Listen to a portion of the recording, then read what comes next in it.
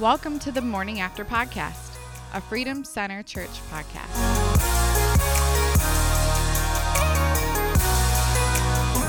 All right, well, welcome to another episode of the Morning After Podcast. Pastor Josh here with you, as always, with Pastor Jim this morning. Good morning, Freedom Center, and all those out there in Cyberland. And it's been a couple weeks, but we got Pastor Carl back on with us this morning. Happy 6 de Mayo. Oh, yeah. All right. Did either of you even try to do Mexican food yesterday anywhere? I did, actually. We came home from church, and I made leftover chicken breast burritos. Okay, all right, but you didn't actually try to. You didn't try to go out anywhere and get Mexican food? No, Yeah. we did Saturday, Okay.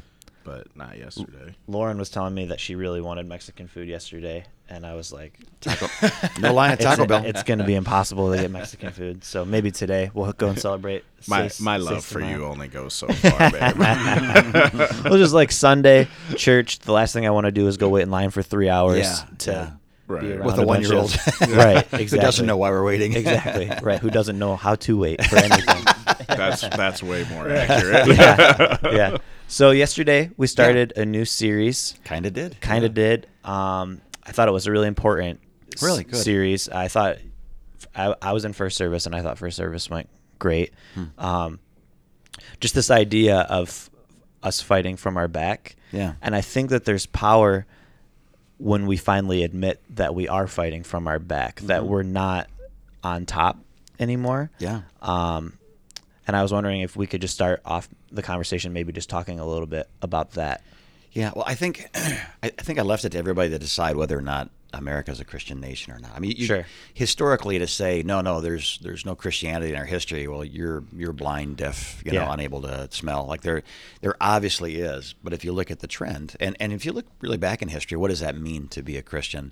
That definition has morphed considerably. To be a member of a church back in the day was like being a member. It was like a covenant. It was like a family. I am a Methodist. At this church, this is my pastor.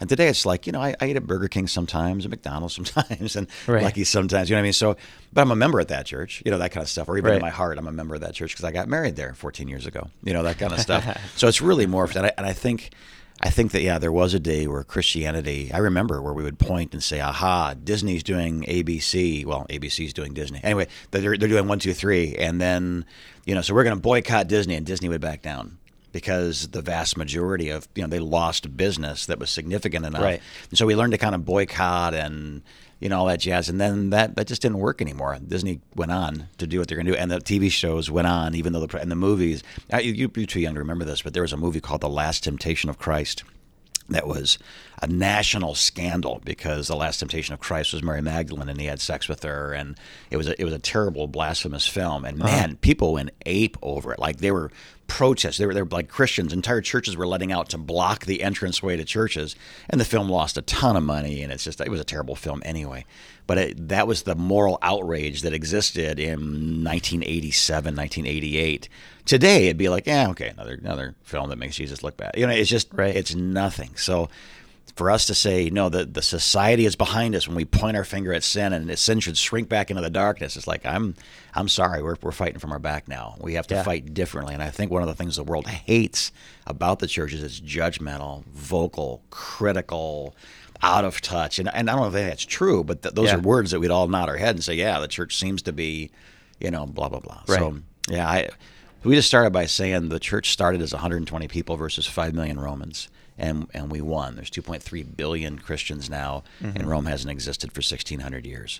So there's a way that I think we fight better from our back because we do it God's way versus the PR way or the bullying way. And can I just say one last thing? I know I'm answering on time. Yep. I think one of the reasons we're being bullied now is because we were the bully then. Right. I think the groups that now have a say and now own the channel and now own the newspaper, they and their predecessors were sick of taking crap off of a bunch of judgmental Christians that, you know what I mean? Sure. Instead of loving people, we pointed our finger and said, aha, they're cursed because they don't love God the way we do or whatever. Right. It just, we behave badly from the top. We always behave better from the bottom because that's all that's left is those who have faith. Those who don't have faith walked away because there's no advantage of calling yourself a Christian and not living as one. Yeah, that's good.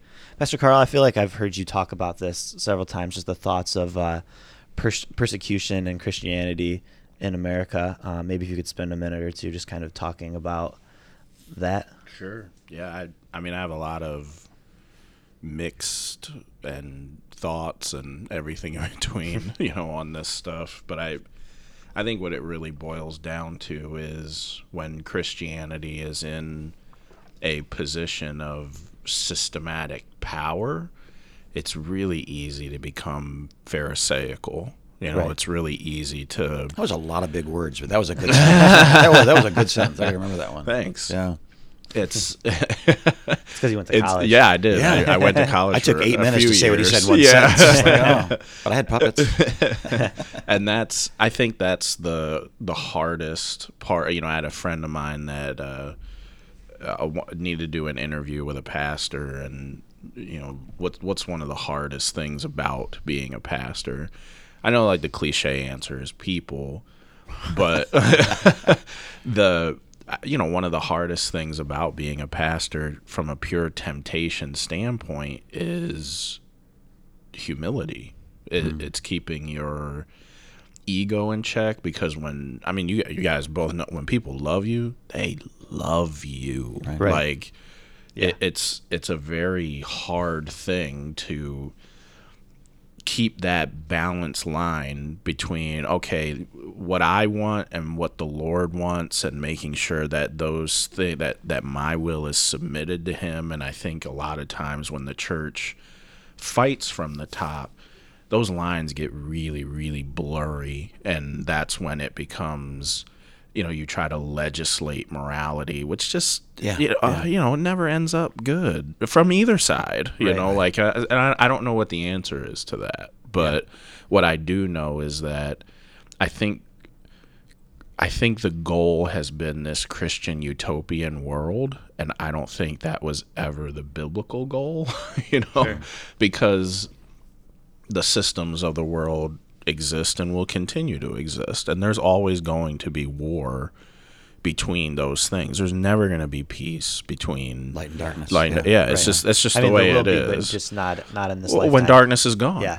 Right. Right. That's the that's the way that, and people have different definitions of light and dark, but I think Christianity, the goal has been to make this world, and I'm not saying that that's a bad goal, but the goal has been to make this Christian moral world.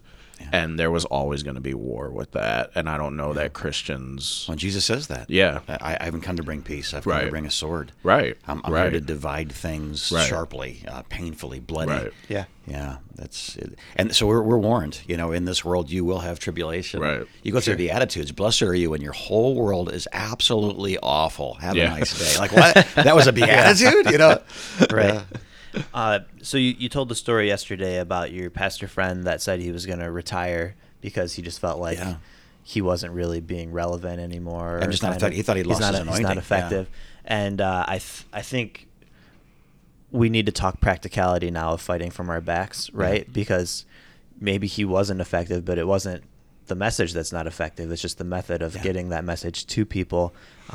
If we don't adapt with the times, not meaning the thought process of everybody in the times, but adapting with kind of how we get the times to people, then we become dinosaurs and extinct. We have the Latin Mass for 400 years after Latin is dead. Right. Why? Because that's the way we've always done it. It's holy. You go, oh, okay, I'll just sit here and not understand a word. Right.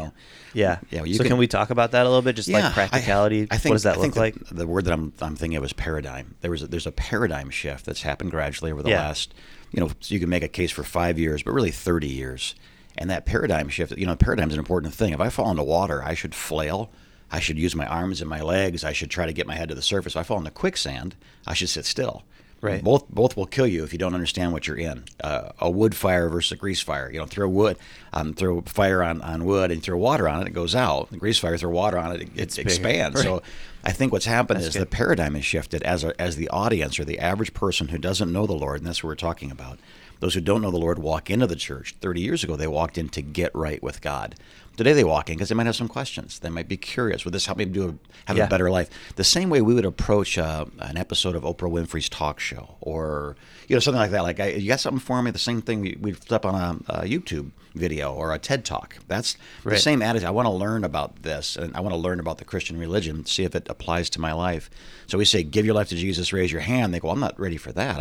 I know nothing about Jesus. Sure. And I don't know where he fits into the chronology. He's controversial. My professor said this. My mother said that. My grandma prayed this. So it's just, the process is the same, except it takes more time, especially with Right. adults, because they have reasonable questions. Children just want to know, how do the reindeer fly? And you say it's magic. They say, okay. The Yeah. childlike faith that Jesus Sure. talks about. Well, a 30-year-old doesn't believe in fairy dust. He wants to know Right. the evidence that demands the verdict of faith. Sure. So that's a different process. Well, and I've heard this too, but 30 years ago, you just trusted pastors. That was just the way that it was 30 years ago. You just took them at the word. Now society is very different. They question and they don't. You have to earn and trust, two whereas before it was things. already there. The late 80s had the televangelist Yeah. scandal where so much money was being raised, and the conditions under which it was being raised were bad. That was on the heels of a guy named Jim Jones that was a Christian pastor, if you will, that went to Guyana and everybody died. He poisoned children. Everybody, like 1,000 people died at their own hand. Yeah. You know what I mean? And then you get into the molestation of children and the protection of priests in the Catholic Church. Just being fair to everybody. There's good reasons why an unbeliever would look at the church, if that's all they knew was Westboro Baptist, protest in front of military funerals, and Jim Jones and Jim Swaggart, Jim Baker. You know what I mean? Sure. Well, it's a tough day to be Jim, isn't it? As a pastor, it just hit me there. Like, wow. Yeah, be careful. I should. Yeah, not Jimmy, just Jim, just James, Papa James. Yeah. Pat, you're changing your name. I'm Frank. So there's a good, in the last 30 years, a lot has happened that is exposed. Things that were whispered in private were shouted from CNN and the mountaintops and CBS. Right. And rightly so. We shouldn't be hiding these things. David Yeah. sins with Bathsheba. He writes with his own hand, created me a clean heart, O God. I've sinned against you and you alone. I mean, Sure. it's right that it's out. It's bad that Right. whatever isn't out is bad, right? Because it will come out eventually. I mean, in some way, the exposure made all of us better, right? Yeah. Because it was, we either are who we say that we are, or you're not. Sure. Yeah. So I think what knocked us down is that I think it's the 80s, Yeah. and the 90s, the irresponsible, financial, immoral behavior of the church. If I say, listen, I have this secret power, I know karate, and you can break this brick with your finger, and I go up there and all I do is break my finger, then you go, well, your karate doesn't work. And I think that the world looked at the church and said, listen, we have a superior morality, and those bad people, and we're better than those people. And you find out they're not better, that the head of the Evangelical Association has a gay affair with methamphetamine involved in it. And you go, wait a minute, that guy's the pastor of one of the largest churches in America that has, that raises $1 million a week. Yeah. How is, so I think there's, again, if this was the Muslims doing this, I think people point and say, well, Islam is a lie. Look, all they do is raise money. All they want is your money. Right. If it was Mormons, all they want is your money. If it was the Democrats, the Republicans, all they want is your, you know what I mean? So for us the mountain that we put our flag on is the mountain of morality. And then we misbehave from that mountain where everybody can see it.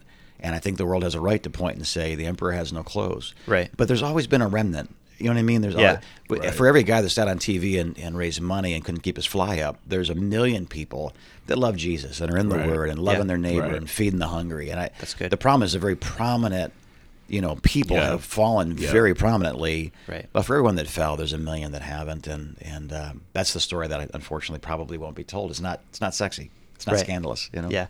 Pastor Carl, you're not our young adults pastor anymore, but you have dealt with young adults quite Sure. a bit. What are just some ways that maybe they're different than generations that have gone before them? Yeah. 'Cause those are the people that we're going to be trying Right, to reach, right. the 20s and younger. Right. Even, I mean, the millennials now are hitting that 30, mid 30s age. And Wow. I know, it's crazy, right? Wow. They're running for Congress too, Yeah, aren't they? yeah, Yeah. yeah. And I think, for millennials, for Gen Z, nominal Christianity is basically dead. That's, if they call themselves a Christian, it's because in general they are, because like you said yesterday, there's no real benefit anymore to calling themselves that. Maybe it's spiritual, or I believe there's a God, but I don't really know how that falls into my life or my whatever. In other words, a faith that suffers no persecution. Right. It's just too nebulous for anybody to point at it and judge it. Right. It's my life is the central theme, and everything else, including God, wraps around it. So I think the ones that, embrace, Christianity, that, they've believed in their heart, confessed with their mouth, that Jesus is Lord, there's no cultural benefit for that. Sure. So I think those ones are for real, and I think there's a great, you call it remnant, that is there, that is hungry and powerful and willing to take on that persecution and willing to, but I also think there's a lot of societal questions that, those believers have. They've grown up in a digital age unlike anyone else before that. Your generation was kind of a TV generation. This one was, and it was black and white, and you had to change the channels by yourself. Right. Which is a game changer in and of itself. That was something that had never existed in history, and this generation is the mobile generation. That this information, there is a constant inundation with these social issues. The exposure is, you can get into it, but it's something that I don't think we were designed to handle. But, those social issues are constantly in front of their face. So I think there's a pretty significant wrestling with more than, older generations are kind of like, I don't get it. It's black, it's white. That's the issue. But for them, they're seeing multiple sides, multiple testimonies, multiple stories, multiple whatever, where it's just like, it doesn't feel black and white. Do you think to part them. of that too is just when you get older, you kind of get set in your ways of just like, this is how I feel about the world and the thoughts that I have? I think young people have answers that they haven't even asked the right questions yet. I think older people feel like they've asked questions, and the answers that they still have stood the test of time, and they're pretty passionate about it. Whether they're right or wrong, I don't know, but I think they're passionate about those things. And I think you do see it changing America. Your grandmother told me years ago when she was living in Detroit as a little girl, she remembered when television came out. But before that, every house was built with a front porch. And every evening that was warm, everybody sat on the front porch. And mothers would walk by with their babies in carriages, and they'd stop, and there'd be lemonade and cookies, and the kids would play, and there'd be the Sandlot game. And then TV, and actually there was a town gossip, Mrs. Kravitz. And she calls her, that's not her name, but Mrs. Kravitz would go and say, have you heard over on 3rd Street? Well, on 2nd Street, and that he's been really sick, and I think she's having an affair, and all that kind of stuff. Well, they got a TV, and with the TV came the soap opera, and Mrs. Kravitz disappeared, never to be seen again. She was able to accomplish her social agenda with more scandalous things in front of a television set and couldn't get away from it. Mm-hmm. And that was a change. And then cable television, and then the remote control, and then. Yeah. But I think that the older people are more set in their ways. And I think that's our reputation. But I think the older person, as an older person in this room, I would say being so open-minded that your brain falls out is ridiculous. The world's view of what society should be is so contrary and so ridiculous. The Kinsey report. Should I go into this subject or not? Sure, the sex stuff. go for it. So the Kinsey report, this guy named Kinsey goes into prisons and does a survey and asks them what their average sexual behavior is. Well, he releases the consummate work on sexuality in America. Well, it came out of maximum security prisons. Right. So 1 out of 10 people were gay. They engaged in ongoing homosexual behavior. Mm-hmm. So that comes out, 1 out of 10. Well, everybody looks at their neighbor. There's a room of 10 people, and they go, okay, which one is it? Well, it's not. It's 3 out of 100. You know what I mean? By any other, logical standard. So, but if you look today on the television, you'll notice that 1 out of every 10 at least characters in a play in the TV. Yeah. And the same thing's true with it. Everything in the world right now has to. I'll just say it this way: the most powerful person in the room today is the victim, and if I disagree with you, that's actually discrimination. That's for an older person like me goes, oh, wait. No. I disagree with you because you're wrong, not because your skin color, your gender, your sexual preference, your socioeconomic status, your political biases. Like, I don't care what news channel you watch. Like, I'm looking at this and you're saying it's right. I'm saying it's just wrong. So I think the older we get, the more frustrated we get with ignorant people barking louder than the people that are telling the truth. And again, as an older person, let me confess, I might be wrong on some of these things. My views have changed, Right. But they haven't Well, and I changed think beyond the Bible. This is completely different, but 100 years ago, you'd be sitting here saying that black people don't deserve to have the same rights as white people. You know, Yeah. like that's what I'm saying. Like the world progresses, Yeah. but there's nothing biblical that says that black people shouldn't have the same rights as white people. Whereas now we're getting into biblical issues that are. I think part of the issue with that is just shifting in society. Like if we're talking biblical things, sure, like that there's a baseline that every believer can refer to, but there are societal issues such as things like just because Endgame came out, so I remember the uproar when Thor came out, and Heimdall, who's Idris Elba, is a black man. Heimdall in the comics is a white, Norse guy, whatever. Right. And it was like, oh my gosh, like this is ridiculous. Or the little girl in Hunger Games. In the books, she's white or something like that. Rue. And Rue. And it's like, who cares, man? Like, I think society today is much more about representation, and we want every culture, no matter how marginalized feeling or how whatever, man, that is more complicated than I think people, even the ones that want it. Well, can I come back to I think the reason why Amdel and Rue and back to why 1 out of 10 commercials deals with a gay couple now versus a heterosexual couple, I don't think it's just we're trying to be inclusive. It's like if we're not, we'll get creamed.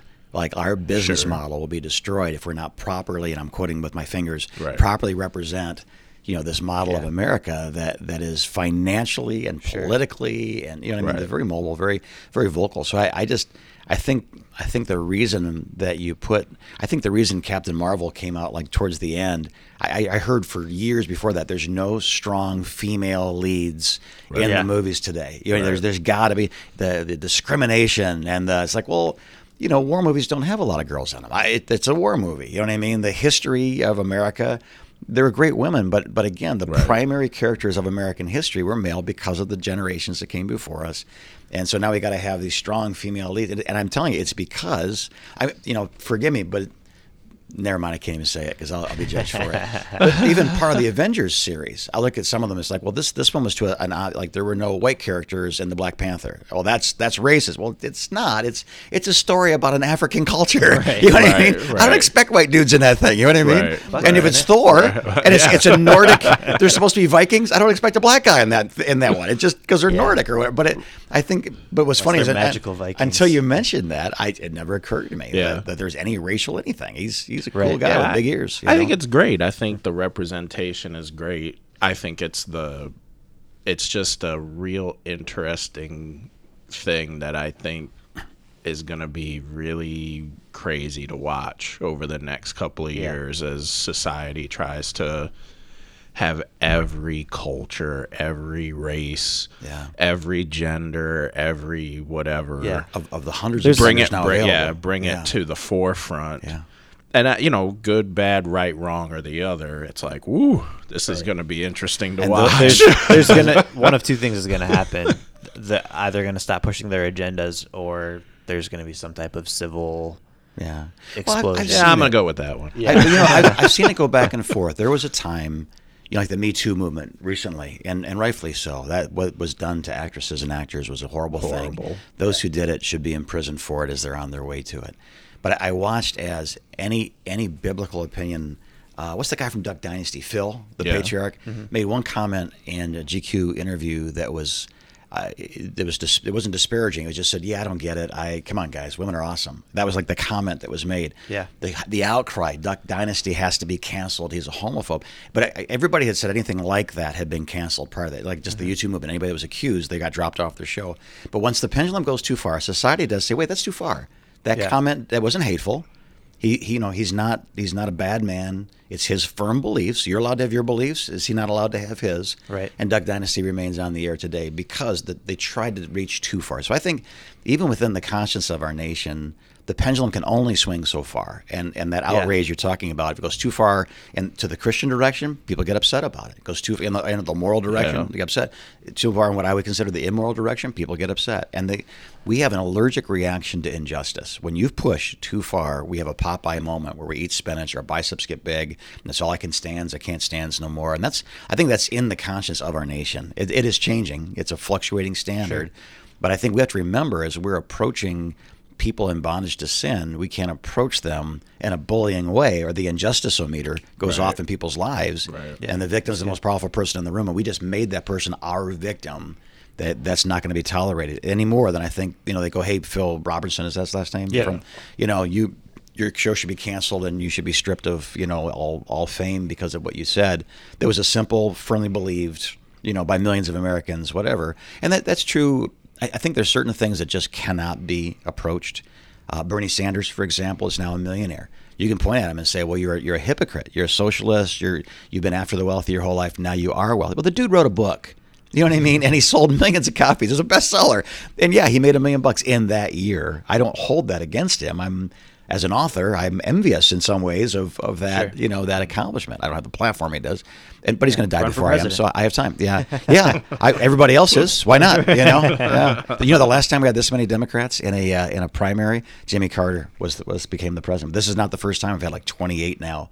People that have thrown their hat in the ring. It should be interesting. Yeah. It's going to be like one of your WWF things. Everybody just jumps in the ring and chairs are flying and people are getting thrown out until just like, Why is it my WWF? It's your WWE. There's nobody left but the Sheik. He's bleeding and everybody loves him. All right. Well, I think that's about all the time that we have. Well, that's too bad. We just got into the wrestling segment. We're just getting. I think we could keep going for a long time, but I don't know if people would want to listen to it for that. Can I say something in closing? Yeah. Okay. I don't know what it's going to be, but I feel like we have to be careful because I get passionate. I want everybody to know my goal is to love everybody regardless of their belief, their political, their gender, their sexual orientation. I am desperately trying to learn how to reach people that are nothing like me. Jesus was liked by people that were nothing like Jesus. Yeah.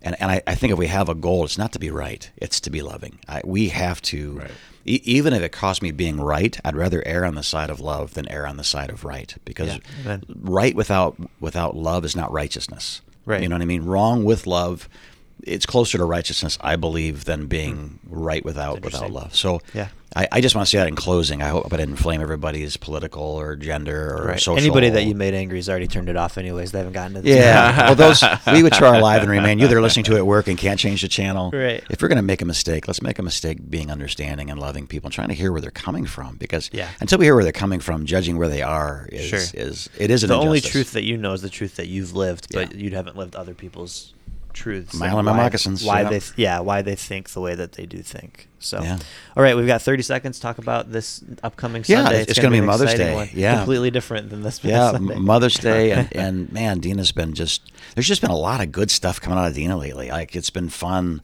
for our marriage. It's been fun for our friendship. She is going to be helping people. I think she is. And Monday night, this come out Tuesday. So last night she would have talked about this as well. But just following your choices to the end of the road.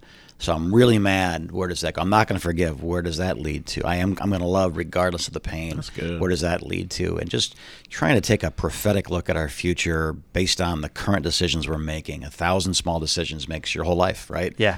You didn't realize when you went to camp that one year in 7th grade you're going to meet your wife. Right. You know what I mean? Like it's 1,000 small decisions become the totality of who you become. Mm-hmm. And so her just saying like that God will bless you down the right path, and God cannot bless you when you're playing in the middle of the freeway. He doesn't bring you an ice cream cone. You just can't. He yells for you to get out of the freeway. You know what I mean? So I think it'll be a great message, Mother's Day centric message for all of us. Mm-hmm. And I know that she believes in the importance of motherhood more than most people because of the absence, if you will, in her own life. And she'd die for you kids since day one. And a lot of other kids that aren't weekends, she'd die for too. Yeah. Yep.